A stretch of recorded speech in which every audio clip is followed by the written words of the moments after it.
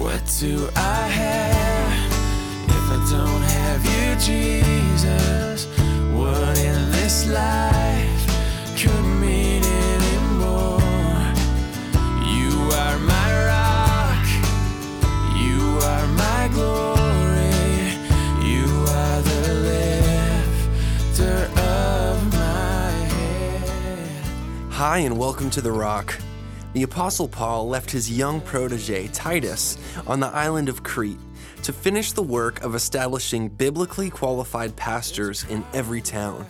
He writes Titus with instructions on how to do this and how to build a healthy church that can impact the world for the gospel. Now let's join Pastor Ross with our verse-by-verse study through the book of Titus entitled, Finish the Work. Good morning again. I welcome you back to your seats. Ready to dig into our brand new book of study, the book of Titus. Looking forward to those wonderful 3 chapters. Great insights await us. Let's ask the Lord for his blessing. Now, Heavenly Father, we always acknowledge this is the word of God sent from heaven. God breathed. It does not have its origin in any man, but holy men of old, carried along by the Holy Spirit, wrote as the Spirit gave them utterance. And so we receive the word of God for what it is, not the word of man, but the word of the living God. So speak to our hearts. You have ordained our footsteps to this place for this moment. It's no accident that we are all gathered together around these 9 verses in Titus chapter 1. So say what it is you want to say to our hearts and give us the grace to receive it, understand it, and apply it. In Jesus' name, amen. It was wise King Solomon who said, finishing something is better than starting something. And what he meant by that, of course, is that what good is starting anything that doesn't end up getting finished or completed, you know? Starting a project or a task is something that is common enough. We all do it. It's relatively easy to get underway. We have the initial inspiration, right, and motivation and funds, but as time goes by and challenges present themselves and difficulties appear and reappear, that inspiration can fade, the motivation can wane, and the funds can just sprout wings and fly away. And then the saying is true: a good work left unfinished is not a good work at all. And I was Googling around and I found some embarrassing world monuments that speak to this very thing of an unfinished work. Here in South Africa, Cape Town, a picture here by the harbor. Back in the 70s, they really needed these flyovers, as they're called, and they started the work and they ran out of funds and they didn't even have the funds to take it away. So they came up with a brilliant idea: let's make it into a monument. And so that stands to this day there in South Africa. An unfinished work like this could be, well, kind of embarrassing or not very effective for what it was designed and started to do, right? And under some circumstances, even this one, a little bit dangerous to leave a job undone, right? You imagine some poor guy who maybe had too much to drink and took a wrong turn. Yeah, those kinds of things happen. When you don't finish the work God has called you to do in your life or through your life. And so thank you for that picture. It was a good work, spiritually speaking, that had begun there in first century Crete. That got started by the Apostle Paul and his mentee or protege, Titus. And we believe Timothy was along there for a short period of that time. And so there they were on the island of Crete doing, as I alluded to earlier, some pretty nasty confrontations of churches that had lost their way. They were very weak and floundering in their faith, and it was mainly because of the shoddy leadership. Let me just show you, get situated here with a map. I love maps, and just kind of remind you about the island of Crete. There it is, 165 miles long, so like from here to Monterey long. And at its widest, about 50 miles, but the average width of the island is about 25 miles. So there it is, and there Paul arrived with his protege Titus, who had become his son in the faith somewhere along the way. We don't know where, but we know that under Paul's preaching, Titus became a Christian and became one of his helpers and disciples, and they ended up there. Now, how in the world did the gospel get to Crete in the first place? Because in the book of Acts, there's no mention of a missionary journey to Crete, except one little stopover on Paul's way to prison. The vessel taking him to Rome harbored for a couple days in the port there on Crete. But they didn't stay very long. But where the gospel came 30 years earlier was on the day of Pentecost, when there were Jews from, quote, Acts chapter 2 and verse 4, Jews from every nation under heaven were attending the festivities in Israel on the day of Pentecost, when the Holy Spirit was given, and 3,000 people got saved, and 2,000 people got filled with the Holy Spirit. And they were from all of these places like Crete, and they ended up going back to their homelands and starting churches. Well, for 30 years, churches had been growing in this little isolated island nation without the Apostle Paul, without visitations from Apollos and Luke and Aristarchus. Nobody was going there, right? I mean, they can't go everywhere. And so what happened is that the quality of the ministry on that island, there were a lot of so-called Christians and a lot of so-called pastors, but they were teaching false doctrine. It wasn't the gospel at all. So Paul arrives with Timothy and Titus, so they say, after Paul's Roman imprisonment. So he was in prison for 2 years, and what scholars call Acts 29, because we have to kind of piece it together from the epistles. There's nothing in Acts up to 28, which is the ending of Acts.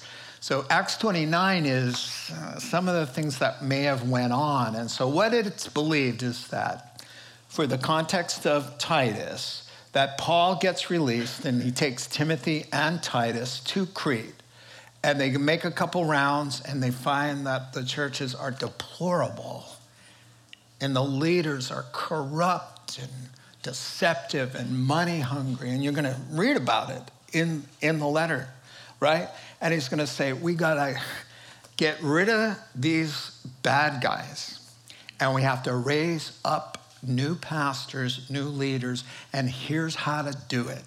Here are the qualifications for them. Here's what the true gospel is, and here's what the purpose of the church is to be healthy and equipped by sound doctrine so that we can make an impact on the world, so that we can continue the Lord's work of seeking and saving the lost. That, in a nutshell, is the essence of what's going to go on in 3 chapters of the book of Titus. And so here's the diving off point now is, so Paul and Titus are there. You can picture somebody my age, because he was my age at the time. And you can picture someone Pastor Adam's age, because Titus was Pastor Adam's age at the time. And the same relationship, because I led Pastor Adam to the Lord some 15 years ago. Same sort of picture in your mind. Now imagine this, and this is the diving off point.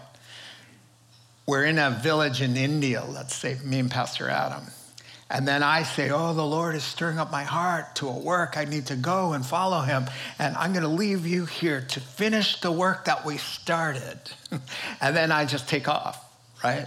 Well, can you imagine how intimidated a young man would be to do the work of confronting churches with false teachers and yikes. And so I'm sure there was a small team assembled, but Titus was put in charge. And now Paul has left Crete, and he's writing to him to say, young man, there's a lot on the line. You finished the work that we started there. And now we're in chapter 1. Let's take a look at it. This is just a greeting up to verse 4. All right? This is just the salutation. Paul, a servant of God and apostle of Jesus Christ, for the faith of God's elect and the knowledge of the truth that leads to godliness, a faith and knowledge resting on the hope of eternal life, which God, who doesn't lie, promised before the beginning of time, and at his appointed season, he brought his word to light through the preaching entrusted to me by the command of God, our Savior, to Titus, my true son in our common faith. Grace and peace from God the Father and Christ Jesus, our Savior. And I just added verse 5 to show you the connection of where he's going in the body of the letter. The reason I left you in Crete was that you might straighten out what was left unfinished and appoint elders in every town as I directed you. Now, how is that for a greeting? That is just like a, dear Titus, how are you? I am fine. That's what it's supposed to be, right? But leave it to a preacher like Paul to fit in a mini sermon in between how are you and I am fine. And it's no easy sermon either. I could just spend the whole time trying to explain his how are you, I am fine. And there's a couple reasons for this theological treatise almost wedged into this salutation. Now, if you're taking notes, you can say number one. Number one would be this inspiring greeting, this gospel-packed message in between how are you and I am fine kind of thing, a heavenly hello. There's a couple reasons why. Number one, he comes out like gangbusters because you can already tell he's combating the false teachers by what he's saying.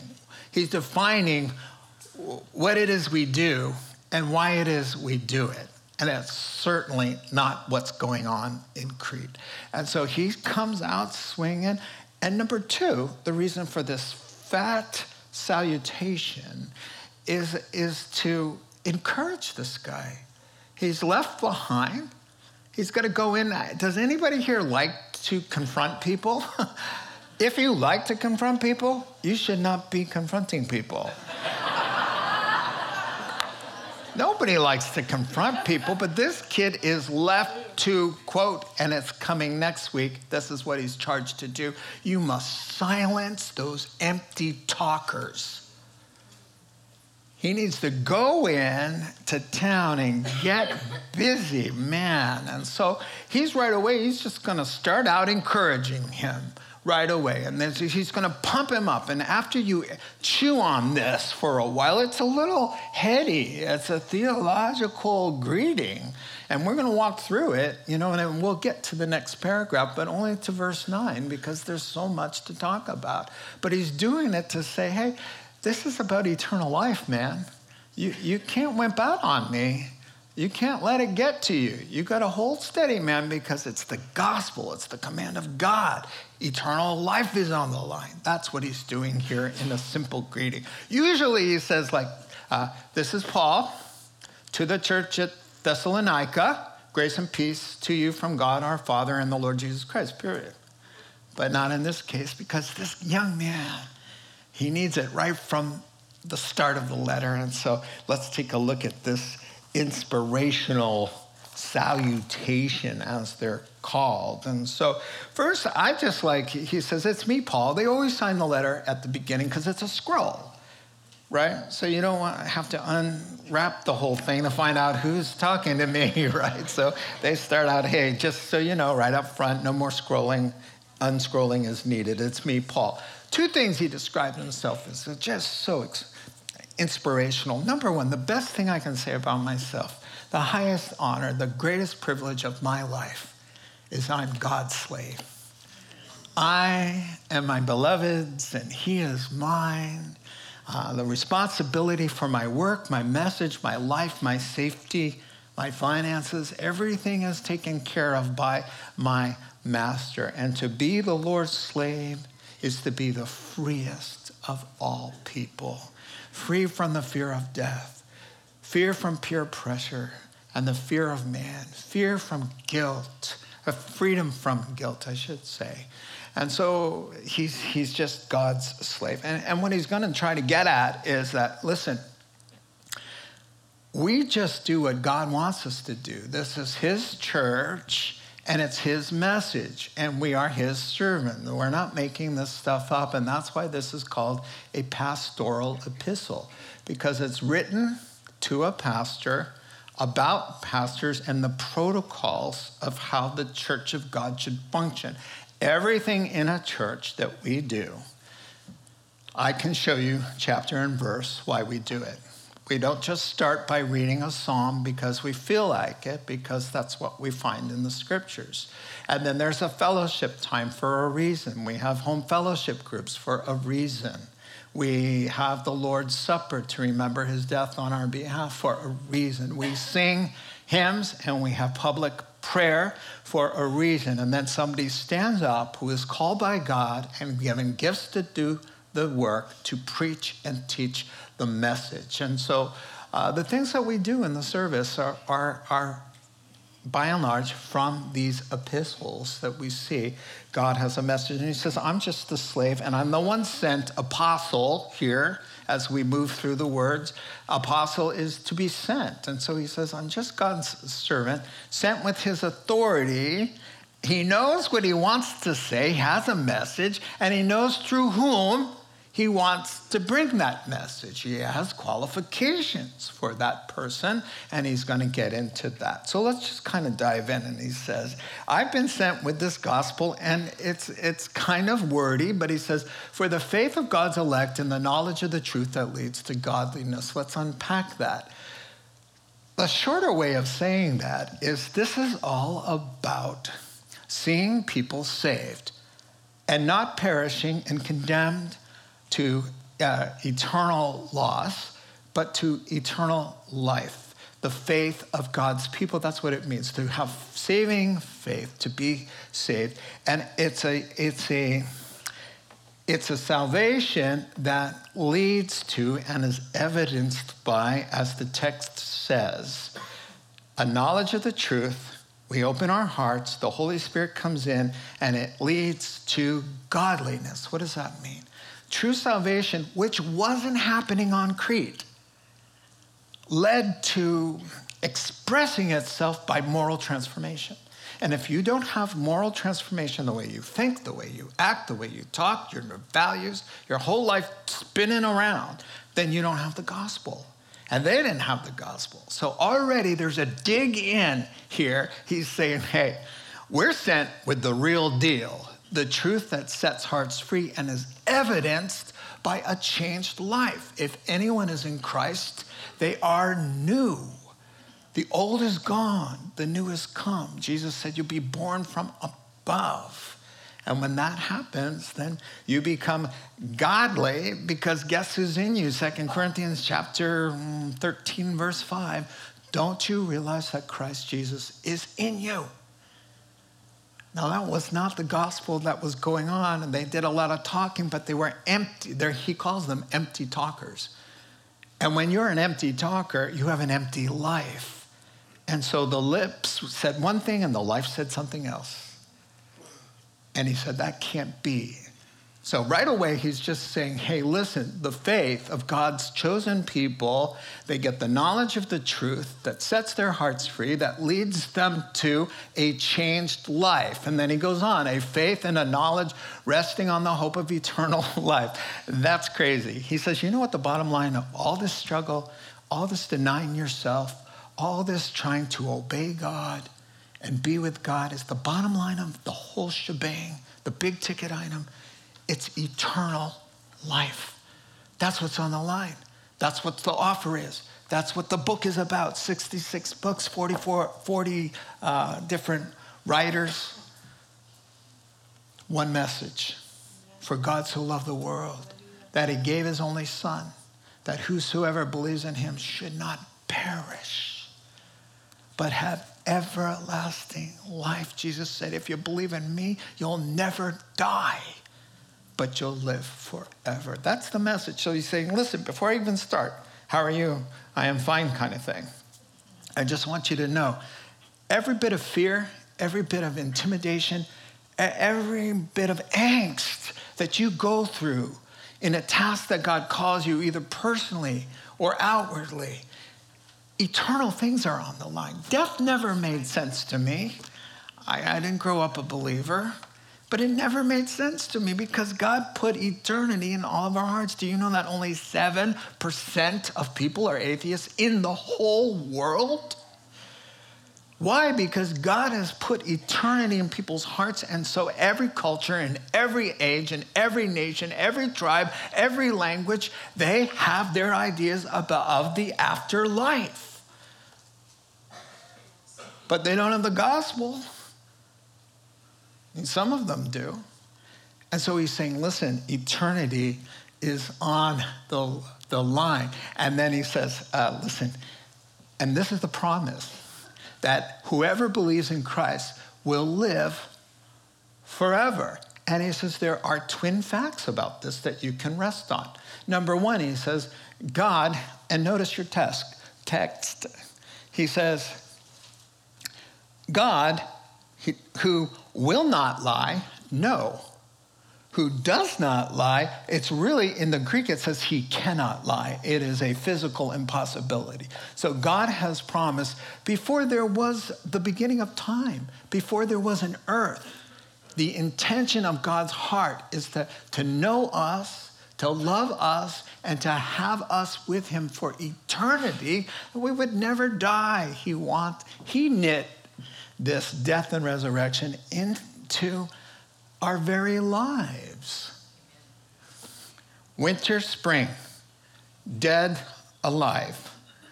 Winter, spring, winter, spring, winter, spring, winter, spring. Dies, comes to life. Dead, comes to life. Every day, sun goes down, it gets dark, we go to sleep. We lay down, we look like we're dead for like 8 to 10 hours, right? And then we wake up. Morning, evening, evening, morning, morning, evening, death, resurrection, laid down dead, wake up in the morning. Winter, spring, that's what he's doing. And he says, listen, Titus, that's our work. That's why we do what we do. We want people to live forever, and so does God. What does God say? He says, go out into the highways and byways that my house may be full. He wants a full table, and that's what he's saying here. God's promised it, he wants it. And then he says the other fact is that we have eternal life because at his appointed season, he brought his word to light through the preaching entrusted to me. Stop right there. He's saying, you already know God's good with the promise for eternal life because you've already begun yours. Through the preaching of the gospel, he raised you from the dead of your sins and trespasses and raised you to new life. Already your eternal life that he's promised long ago has already started. In Saul, who was a murderer, now he's a missionary. Why? Because of death and resurrection and the promise of eternal life. And so when you get saved and open your heart, the Holy Spirit comes in and regenerates you, and that's the life that can never die, and it's already started. It's the already, but not yet, but almost. but it's already started, and that's what his point is through the preaching and the results of preaching in people's lives you can see. And he said that's been entrusted to us as a command of God our Savior. Now notice the shout out to the deity of Christ, because a lot of people say, where does it say in the Bible that Jesus is God? Well, I'm glad you asked. Here's one of them right here. Just follow his logic. He says, the gospel is entrusted to me by the command of God our Savior. Our Savior is God. God our Savior. To Titus, my true son in the common faith, grace and peace from God the Father and Christ Jesus our Savior. Savior is God. Savior is Jesus. Jesus is God. There it is, right there. All right. Listen, Houston, we have a good problem. All right, because you have a verse or two there that says there's a God the Father and there's a God the Son. And another verse, God the Holy Spirit, the three in one right there. We're in Coddingtown Mall, shopping with Barb. I was doing my duty. I don't mind it, sometimes. But I'd much rather talk to the two Jehovah's Witnesses right there. And so she's pulling me away. I'm gravitating over to the table. There's two little old ladies sitting there, being witnesses, and I want to witness to them. And so, I start talking, and one of them says, where in the Bible, you just show me one place where it says Jesus is God. And I said, okay, John chapter 1, verse 1 and verse 14. John chapter 10, verse 30. John chapter 14, verse 9. Hebrews chapter 1 and verse 3. Colossians chapter 2, verse 9. And Titus chapter 1, verses 3 and 4, right here before you, ladies and gentlemen of the jury. All right? Come on, behind those big brown Jewish eyes is somebody fully human because he was born of one of us, but fully God because he was conceived of God, the Holy Spirit, and he came to us as the God-man. And that is the gospel, and that is why when he opens your heart and he says, if you trust in me, I paid for all of your sins, you got a free pass, I'll come in and turn on the generator so that when the little electrical pulse that nobody can explain that goes on beep, beep, when that goes out, your generator of the Holy Spirit kicks on and you live on through that experience like waking up from a little nap. Amen? I think you get the message now, all right? So here's what, this is funny. Come on, check this out. Hilarious, I've lost my place here, that's okay. This is what he's saying. It's me, Paul.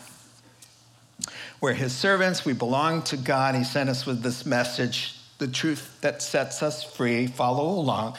We preach at God's command, the people come to faith. They are filled and transformed. They're raised from the dead and inherit eternal life based on the unchanging purposes and promises of God himself. Dear Titus, how are you? I am fine. That's exactly what's going on. Now he says, dear Titus, may God treat you better than you deserve, as he always does. That's what grace means. And then peace. May he just bless you with an overall sense of wellness. That's what that word means.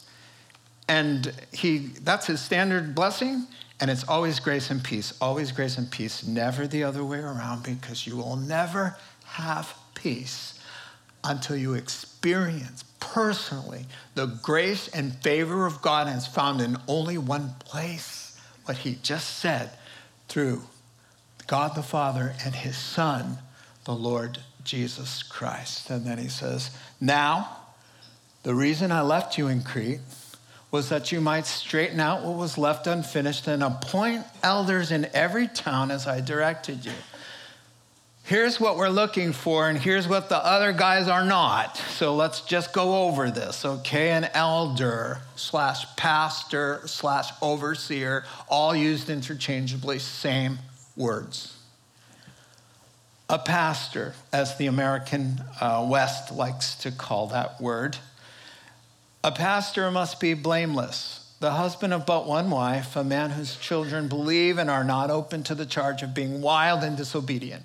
Since an overseer is entrusted with God's work, he's got to be blameless, not overbearing, not quick-tempered, not given to drunkenness, not violent, not pursuing dishonest gain. Verse 8. Rather, he must be hospitable, one who loves what is good, who is self-controlled, upright, holy, and disciplined. He must hold firmly to the trustworthy message as it's been taught, so that he can encourage others by sound doctrine and refute, rebuke, stand against, expose those who oppose the trustworthy sound message. That's the job. This is how he behaves. This is what he teaches. And what is good for the goose is good for the gander. And I can make a case, except for the teaching part, that every single quality of an elder, it may be mandated and it's a must for somebody on a platform, but it is a beneficial blessing and a command for every mature Christian. And so don't count yourself out and say, well, how interesting. It's nice to see what God wants pastors to be like. Well, that word elder just means to be mature or wise.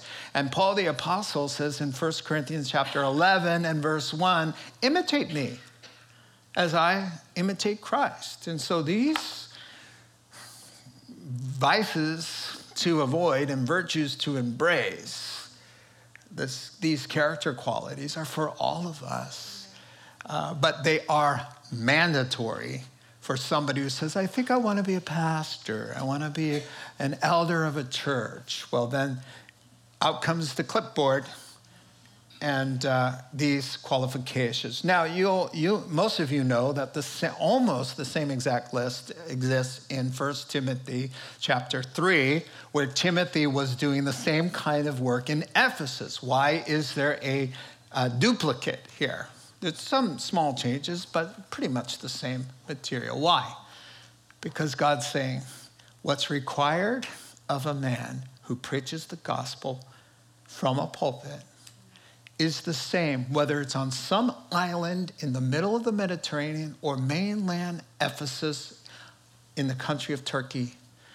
If you're in Omaha, Nebraska, or Weiser, Idaho, or London, England, it's always the same. Character and theology. You know what blows my mind? Where's teaching? Where's seminary? Well, it's a given, first of all. It's a given. And by the way, we've passed from the inspiring salutation or greeting to now the daunting task. And we finish with this daunting task. Well, you know, where is this thing about teaching? Well, it is listed in the 1 Timothy chapter 3 section. It's a no-brainer. If somebody's going to be a pastor, has to have the gift of teaching, right? That's not the problem on Crete. We got the talkers. The best talker, the most persuasive speaker I've ever met was in Puerto Vallarta at a timeshare event, all right? So they had plenty, outspoke me. I didn't. I got out unscathed. Praise the Lord. Like we worked really hard for that free dinner. That man could talk. So it's not about, oh, wow, he can talk and he's smart and he's eloquent and articulate. He has the gift of gab, but he doesn't have the gift of God. So he's going to say, unlike those empty talkers and deceivers and guys filled with themselves who are teaching you erroneous material, he says, these guys who preach the word of God, their lives are going to match their lips, and their profession of faith is going to line up with their walk and their talk. It's going to be the same thing. The number one thing he says, God is saying, do not misrepresent me. In fact, the do not use his name in vain doesn't essentially mean what you think it means. to don't use his name like we hear all the time. It includes that.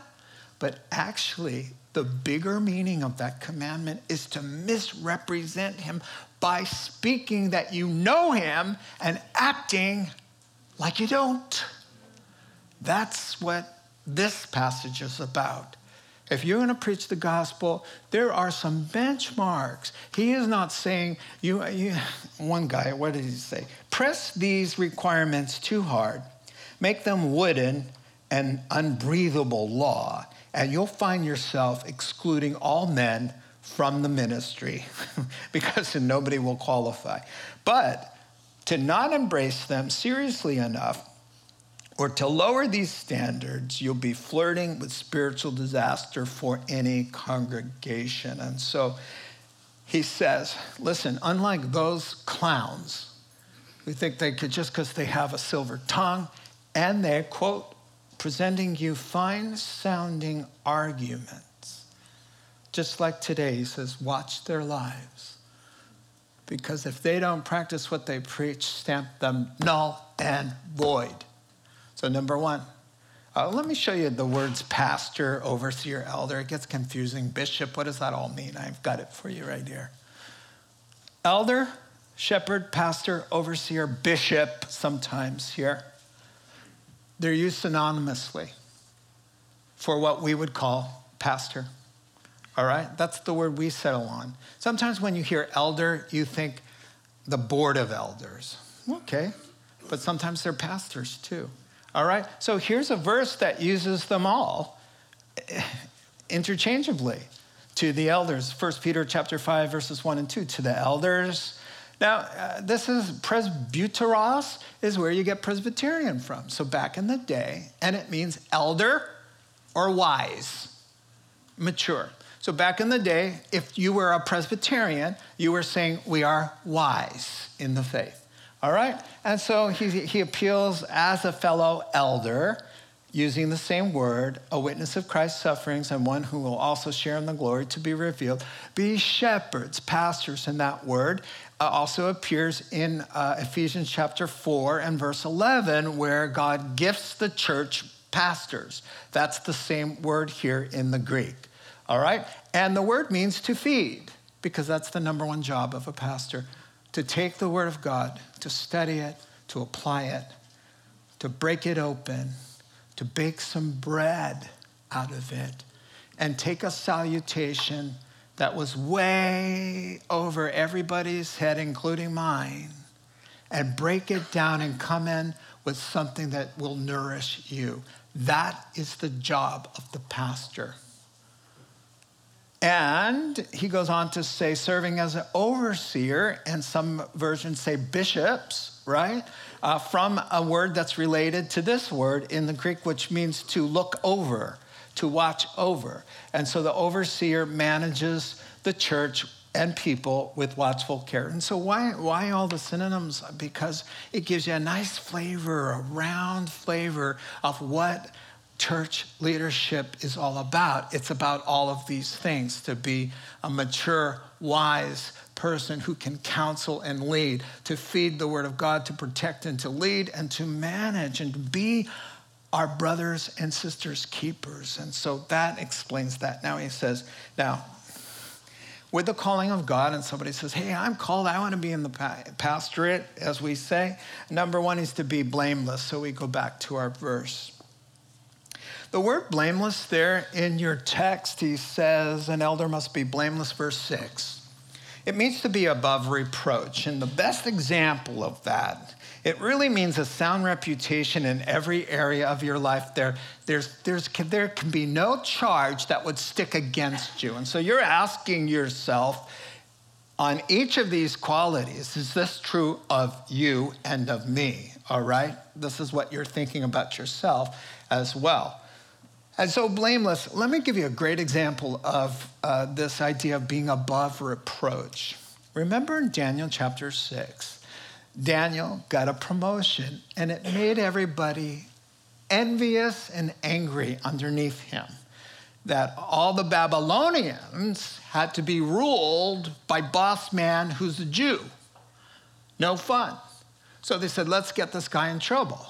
And so they spied on him and searched and dug around and asked his neighbors. And if it were a modern day event, they would have audited his taxes, ran a credit report, searched on his computer, checked out his texts, got all his passwords, followed him on business trips, secretly tapped his phone, and hired a private investigator. And having done all of that, they came up with nothing.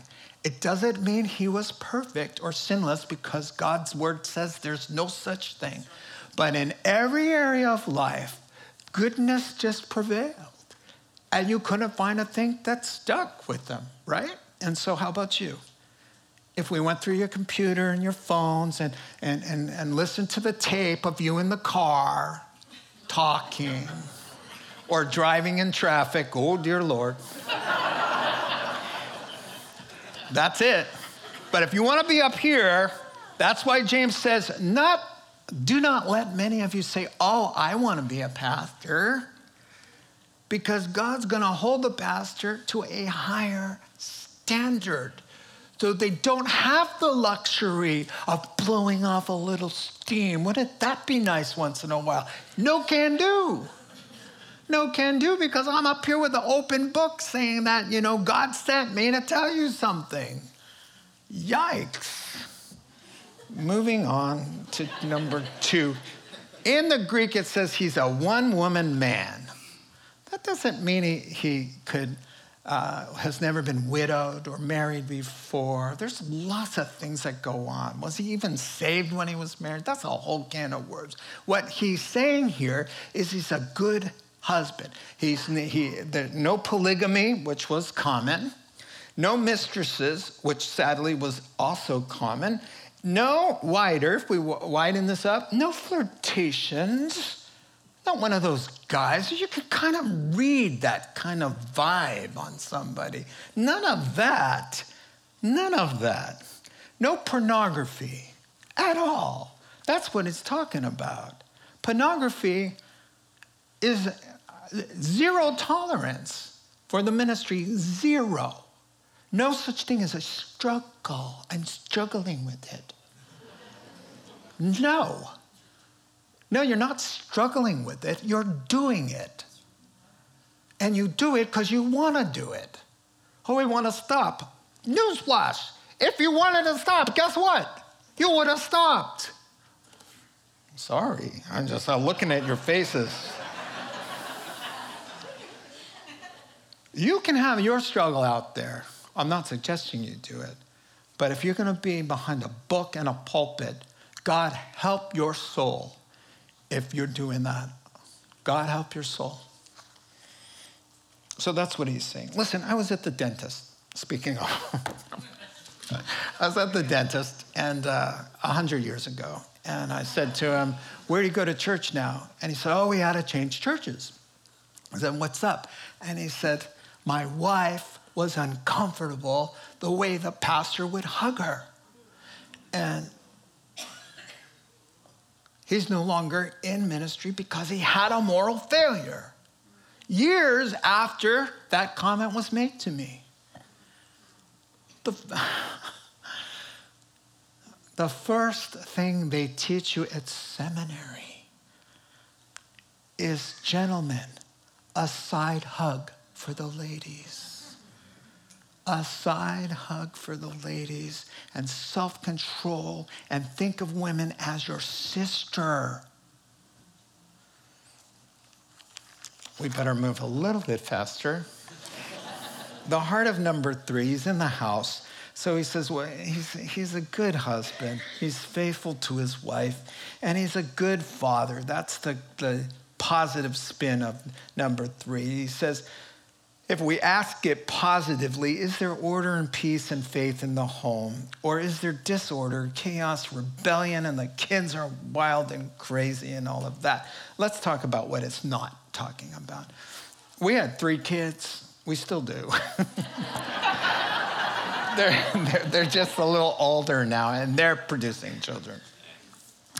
But when they were 5, 7, and 9, getting to church in one piece and with sanity was a little bit of a chore at times. He's not talking about tossles in the car. You know, we'd arrive at church and things have been flying around in the car, and voices are a little bit raised, a little bit, and nerves are frayed and all of that. And you open the car door and right in front of church and someone says, "Praise the Lord." And you're like, "Praise the Lord too." No, he's not talking about a messy house and things are out of order and doors slam sometimes. He's not talking about normal life, right? Where you get up in the middle of the night, you step on a dinosaur, and your world comes apart, right? You know, he's not talking about normal craziness, 3 children, messes, skirmishes, teenage years when adolescents have to find their own identities and their own Jesus, and is where they'll push the envelopes and cause all kinds of problems. But it's not a problem if it's in spite of good parenting. The ministry parents are not to be castigated or punished because in spite of it. Now, if it's the consequence of neglectful parenting, where the father is angry and doesn't read the scriptures and there's no church and there's no discipline and none of that, then he's saying, you want to manage the church of God? Get busy managing your own house that way. And so there's one quote here that's really nice. It says, good parenting is obvious. Where there was faith, grace, love leading the way in the home, where both affection and biblical discipline abounded, where there was prayer, the word of God, church biblical role models to follow.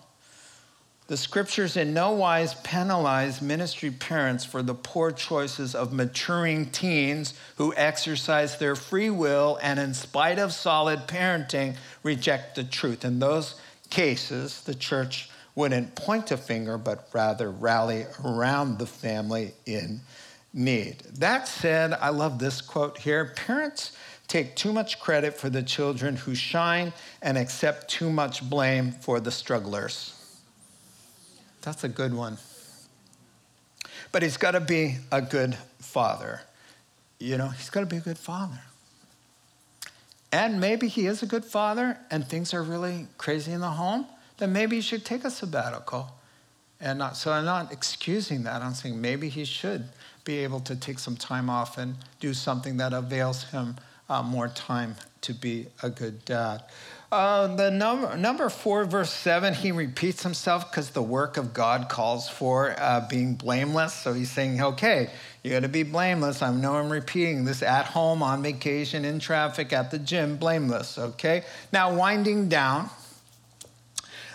come 11 adjectives. It's not an exhaustive list, but by the time you're done with the list, we get it. 5 vices to avoid, 6 virtues to embrace, and then he closes verse 9 with the ministerial duty, and then we're done. All right, so let's take a look at first the 5 vices, and then below them are the 6 virtues. Vices to avoid. The guy cannot be any leader in the church, cannot be overbearing. The word means self-willed, full of themselves, like the Cretans were, his way or the highway. Yes, all leaders are strong personalities. You have to have a strong personality to lead, but you're reasonable. You have guys around you. You listen to them. Number 2, quick-tempered, easily irritated. Here's an ancient Chinese proverb, wink, wink. Short-fused pastor makes many explosions in pews.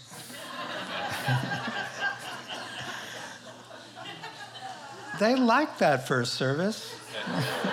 I probably delivered it better. So listen, people in other churches can be demanding and difficult. All right, you'll notice how I described where they are. They're in other churches. So for a pastor who's easily irritated, not going to work. Thick skin, cutting slack, merciful, not quick-fused. Number 3 there on your list is a no-brainer. He's not a drunk. He doesn't mess around with that. I abstain. I don't have to. Beer and wine is okay for Christians in moderation, unless the Holy Spirit says no for you, for whatever reason. You may not even have a drinking problem, but the Holy Spirit, every single time it goes to your lips, he goes, you know, if that's you, then you need to heed that, because God is not trying to be a killjoy. He's trying to bless your life. And so the deal there is not a prohibition against wine or beer. It's a prohibition against drunkenness. And by the way, the violent word that comes after that is partnered with the alcohol, because it's a violence that is fueled by alcohol, too much alcohol, and that's what he's talking about there. And then not pursuing dishonest gain. That's just the televangelist thing. You should be motivated by service, not money. Most pastors I know, they have a calling, and it feels as though we would pay people to be able to preach. And most pastors have a side job because it's about a calling. Paul said, woe to me if I don't preach the gospel. That's how I feel. I feel like I would die if I couldn't preach the gospel. And so we do so not because we want to make a living, even though it says in 1 Corinthians, those who preach the gospel must make their living by the gospel. And so it's biblical, but you're motivated not for the money. I worked a full-time job 5-6 years into this church plant. That's not that long. Half of the church plant, I was working a full-time job and preaching 2 sermons a week and commuting to Concord and back. Why? I have a calling. I have a calling. That's what guys do. Yeah, the televangelist list ought to just read this list here. You know, it's not about mansions and jets and selling holy water to make a buck, man. That's not going to be good when the Lord appears. Okay, continuing now. 6 virtues. Okay, these are nice. They're largely self-explanatory, right? Number 1, he's got to be hospitable. Newsflash, pastors should be friendly. Warm, open-hearted, open home, likes to cook fettuccine. Whoops. You know, I don't get a cold pastor. You meet them. I don't get it. You know, one guy told me once, a very good teacher, he said, I'm just not a people person. What? You shouldn't be in the ministry. Well, I've got this gift. Who cares about the gift? Who cares? I don't care about the gift. If I feel like this happens at conferences, I get wowed.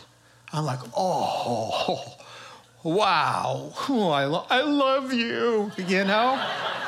Because God's using him and he doesn't even know, but you've just unlocked something and I've been struggling with it. And then, oh, thank you. And then go up to talk to him. Where is he? At the conference. Oh, he's back in the green room. What's that? Well, you know, then just kind of go back in the green room. What is this, Hollywood? What is this? He just preached the gospel. He's hiding out now like he just preached at us.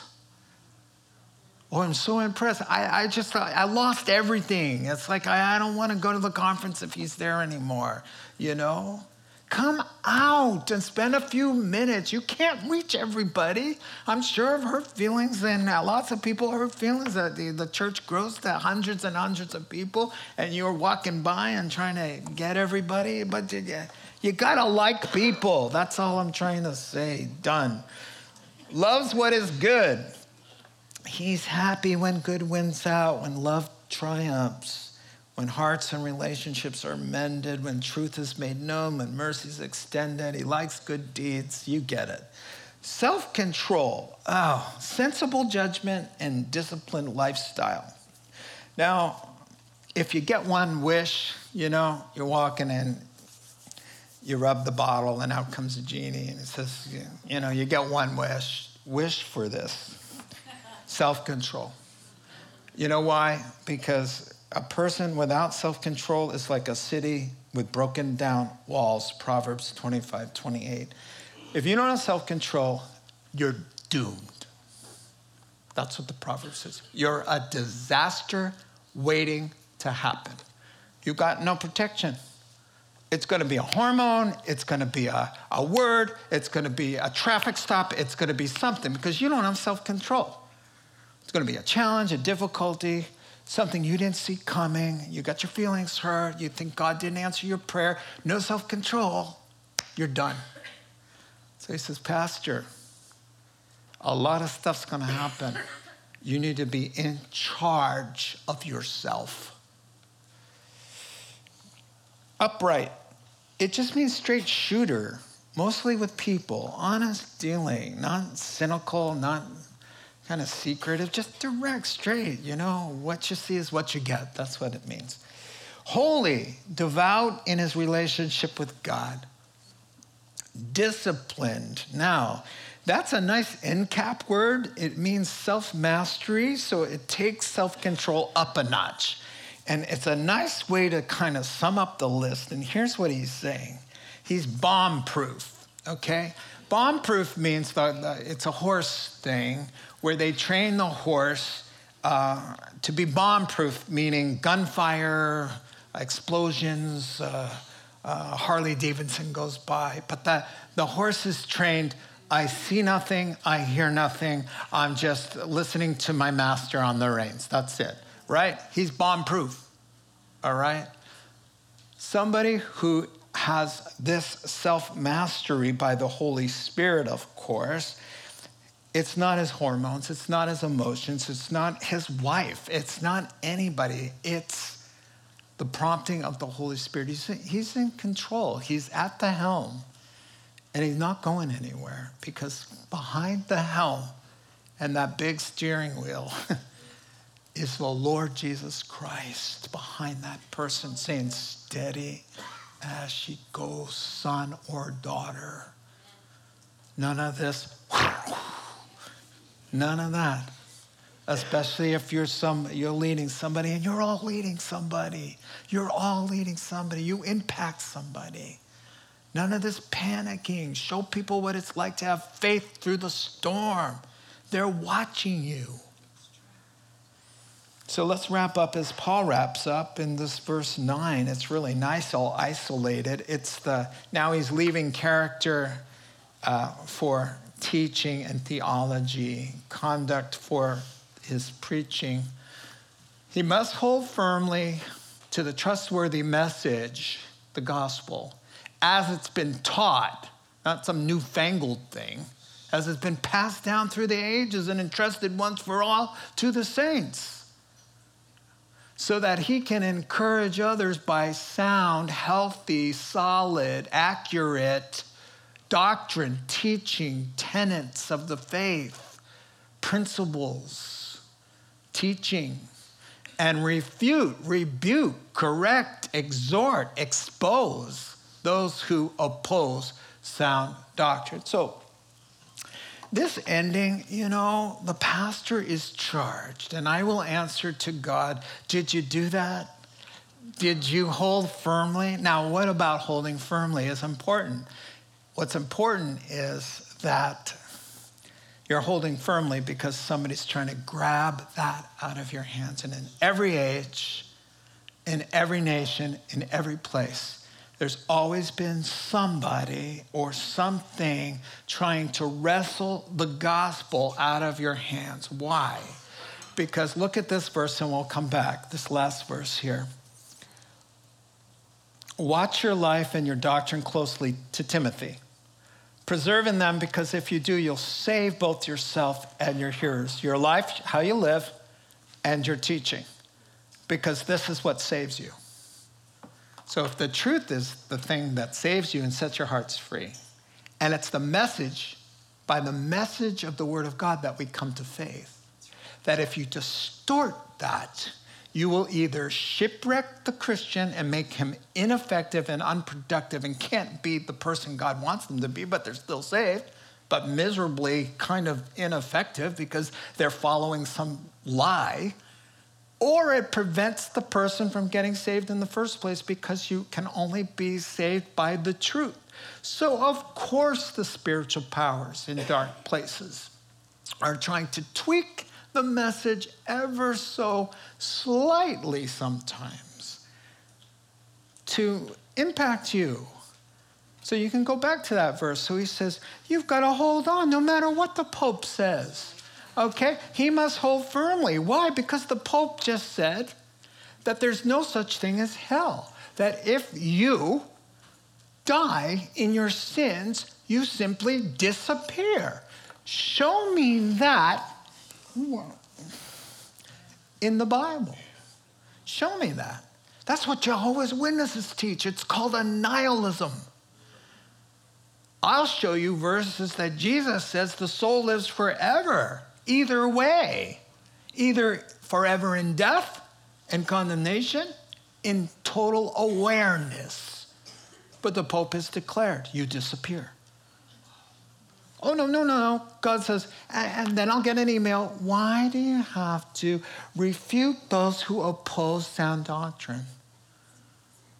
Okay, I'll tell you. Because he says, please refute those who oppose sound doctrine. That's what it says. And I'll tell you what, while I got you here, sorry, I'm going long, as usual. Nothing makes postmodern Christians more upset than for when a pastor says, by the way, there's this new book out. I don't know what they're thinking. Some kid said he went to heaven and he saw everybody and he wrote down their names and he came back and they made a book and a movie about it. And then the Bible says, nobody is permitted to come back from heaven and tell you anything. Just read your Bible. And then he has to come out and say, oh, by the way, I made it all up for money, which he did. And the Christian publisher pulled the books because they said, sorry, the kid said he made it all up. Well, I could have told you that. And I did tell you that. And I got emails that said, why are you going to refute those who oppose it? And I said, because it says, refute those who oppose it. But nothing makes people more squeamish. Can't we all just get along? Yes. If we agree that Jesus is Lord. Now God says, kindness, engage with respect, right? Yes, I use a little sarcasm. And I can work on the way I mean, he doesn't say come out with your guns blazing all the time. Who wants to listen to that all day, right? But when there's a headline that talks to 1 billion people he's responsible for, oh, don't worry. You'll just disappear if you don't make it. Let me close with this. Remember the pharmacist who was trying to make a little extra money? So he watered down the chemotherapy? Yeah, Google it up. You'll read the article. I wrote it down. 2014 pharmacist, 24%. You were getting 24% instead of 100%. And he was making $1,000 per thing that he was doing. And so there are pastors who are giving the meds and saying, hey, your cancer, your sin, eternal life, you're good. It's watered down to the point you're going to die of the cancer. There's another thing. I told you about this. There was 2005, a body armor manufacturer was using inferior materials to make bulletproof vests, and they knew about it. And the vest failed, and people died. And so there are churches, so-called churches, spiritual centers, and all kinds of places that pass out the vests, and people leave this morning in this county feeling like I got my bulletproof vest on, and if I have a heart attack, I'm good because that person up there with the silver tongue and the fine-sounding argument told me I'm okay if I A, B, and C, but it's not the gospel. The bullet of death is going to come through that thing, and they're going to die in their sins. And God have mercy on the soul that fitted them with a valuable vest or watered down the meds just so they could either be more popular, more palatable, more postmodern-y, more comfortable. God help us all to hold firmly. You guys, hold firmly. This is the end of the times where the Bible says it's going to be really tough to hold firm because people are going to want to get their ears scratched where they itch. Hold firmly to the trustworthy message as it's been taught, and encourage others by sound doctrine. And if you get an open door with kindness, with grace, speaking the truth in love, refute those who oppose it. In Jesus' name, let's pray. Father God, thank you for your love. Thank you for this passage, just so full of things to talk about. We pray that you apply these wonderful principles to our hearts and lives. In Jesus' name, amen. You have been listening to The Rock Podcast. Our regular services are held on Wednesday nights at 6:30 and Sunday mornings at 8:30 and 10:30 a.m. in Santa Rosa, California. If you would like to learn more, please visit our website at cctherock.org. Sometimes it feels like